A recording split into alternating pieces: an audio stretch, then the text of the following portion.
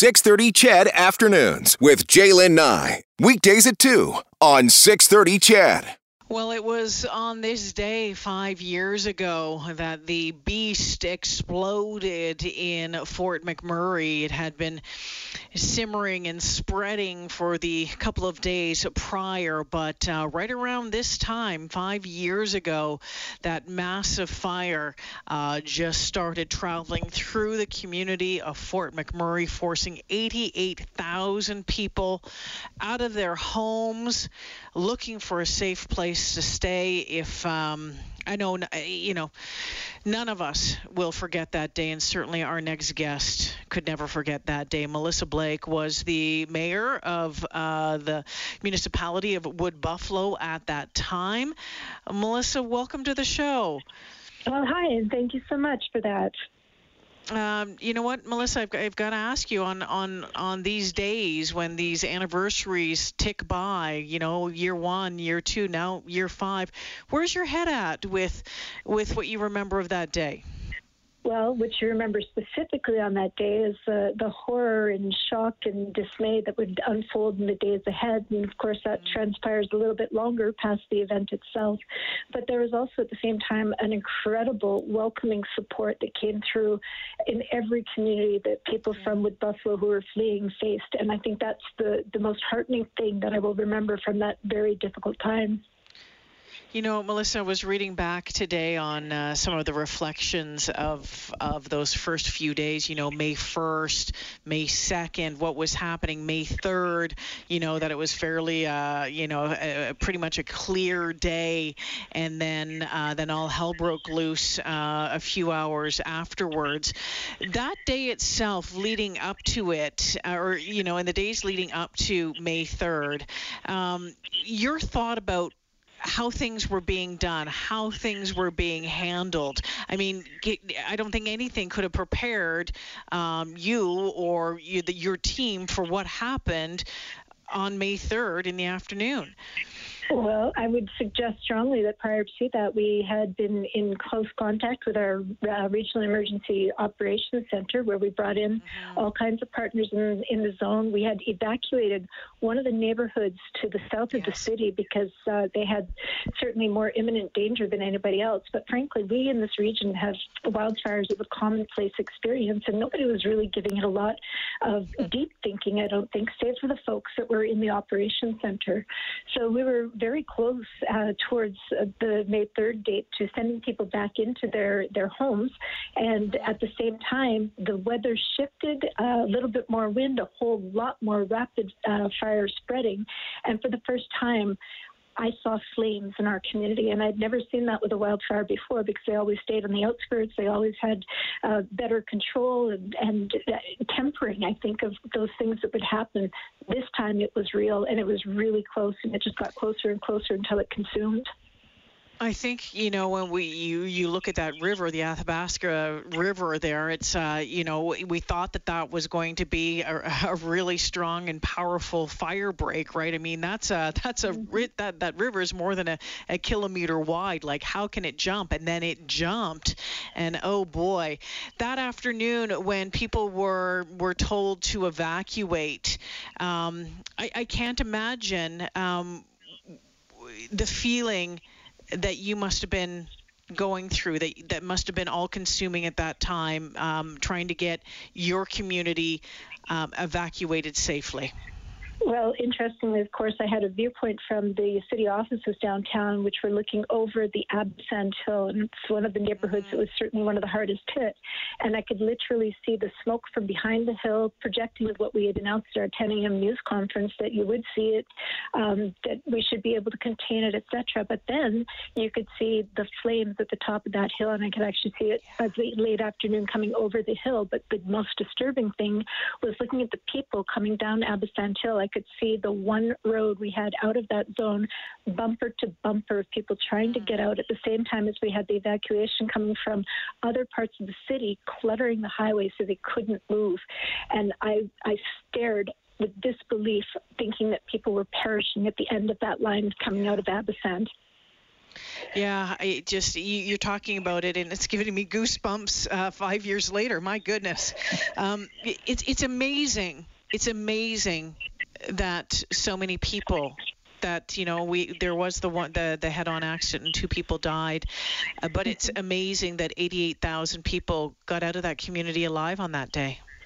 Without question, it was a miracle in my mind. That's the only thing that could explain how people who didn't even have vehicles were making it out of the community. Everybody just pulled together and made it happen. And I've never been so proud to see that safety orientation that people had coming to fruition in the most challenging, horrific experiences that people might have had.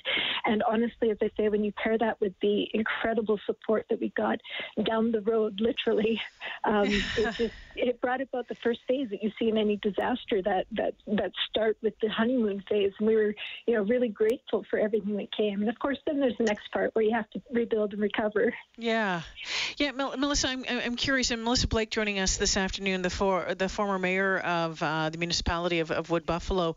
Actually, I think he's the longest-serving mayor as well in that region. Melissa, when did you leave that day? Where did you go? I was in the office until about 5:15. There were about 5 of us left there, the CAO at the time, and myself and my executive assistant and 2 other people. And at that point, they were literally pushing us out the door. When I got into my car and I headed north to where my home was up in the Timberlea area, knowing everything I knew about what I thought was happening with the traffic backup and the lives it was costing us, when I got home, it was still like a regular day, and my husband didn't really feel like moving because he hadn't been ordered to evacuate yet. So I said, son and husband, we are evacuating, like it or not, so get ready, let's go. And at that moment, I had to shift from what was the mayor's position of, I think captains go down with the ship, maybe I should go down with the city, but to the safety of my family, just like everybody else. And so once I got connected to them, there's no way I was going to let them go. The Timberlea community, if I remember as well, suffered quite a bit of damage. What was it like when you came back to the community? Well, I got to come back a couple of times. First, at the beginning of the disaster, where you could actually still see the immense damage. And then at the first week before we were coming back to the community, I had another tour with the Premier, I believe. And at that point, you could see the dangers that still existed with the down power lines and so on. And we knew our citizens were getting so frustrated being kept out of the community, but it really was for safety and nothing else. So when we did come back, finally, it was back to the, oh my God, I can't believe they just did that. This was the first responders, our police and our firefighters, and I'm sure forestry was up there too. But we have an overpass at the bottom of the hill when you first come to town. They had the trucks parked, they had the big flags blazing, and literally that's the first time I broke down. It was such an immense relief to be home and to be, really feeling the spirit that came out of the people who gave the most for this. When you look at what that community of yours has gone through over the years, and you were at the front, you look at the boom, the oil boom through everything, and then this unbelievable fire. Then we've had floods. We look at COVID right now. What is it about Fort McMurray? What is it about the resilience of the folks there that just continue to get it done? Well, I've always told people who are curious about us that we're folks that come from other places. We converge on this community for the opportunity that it brings, and the people who come and the people who stay, they're not shrinking wallflowers. These are people who are going to stretch and grow in the sun and just be the best they can be.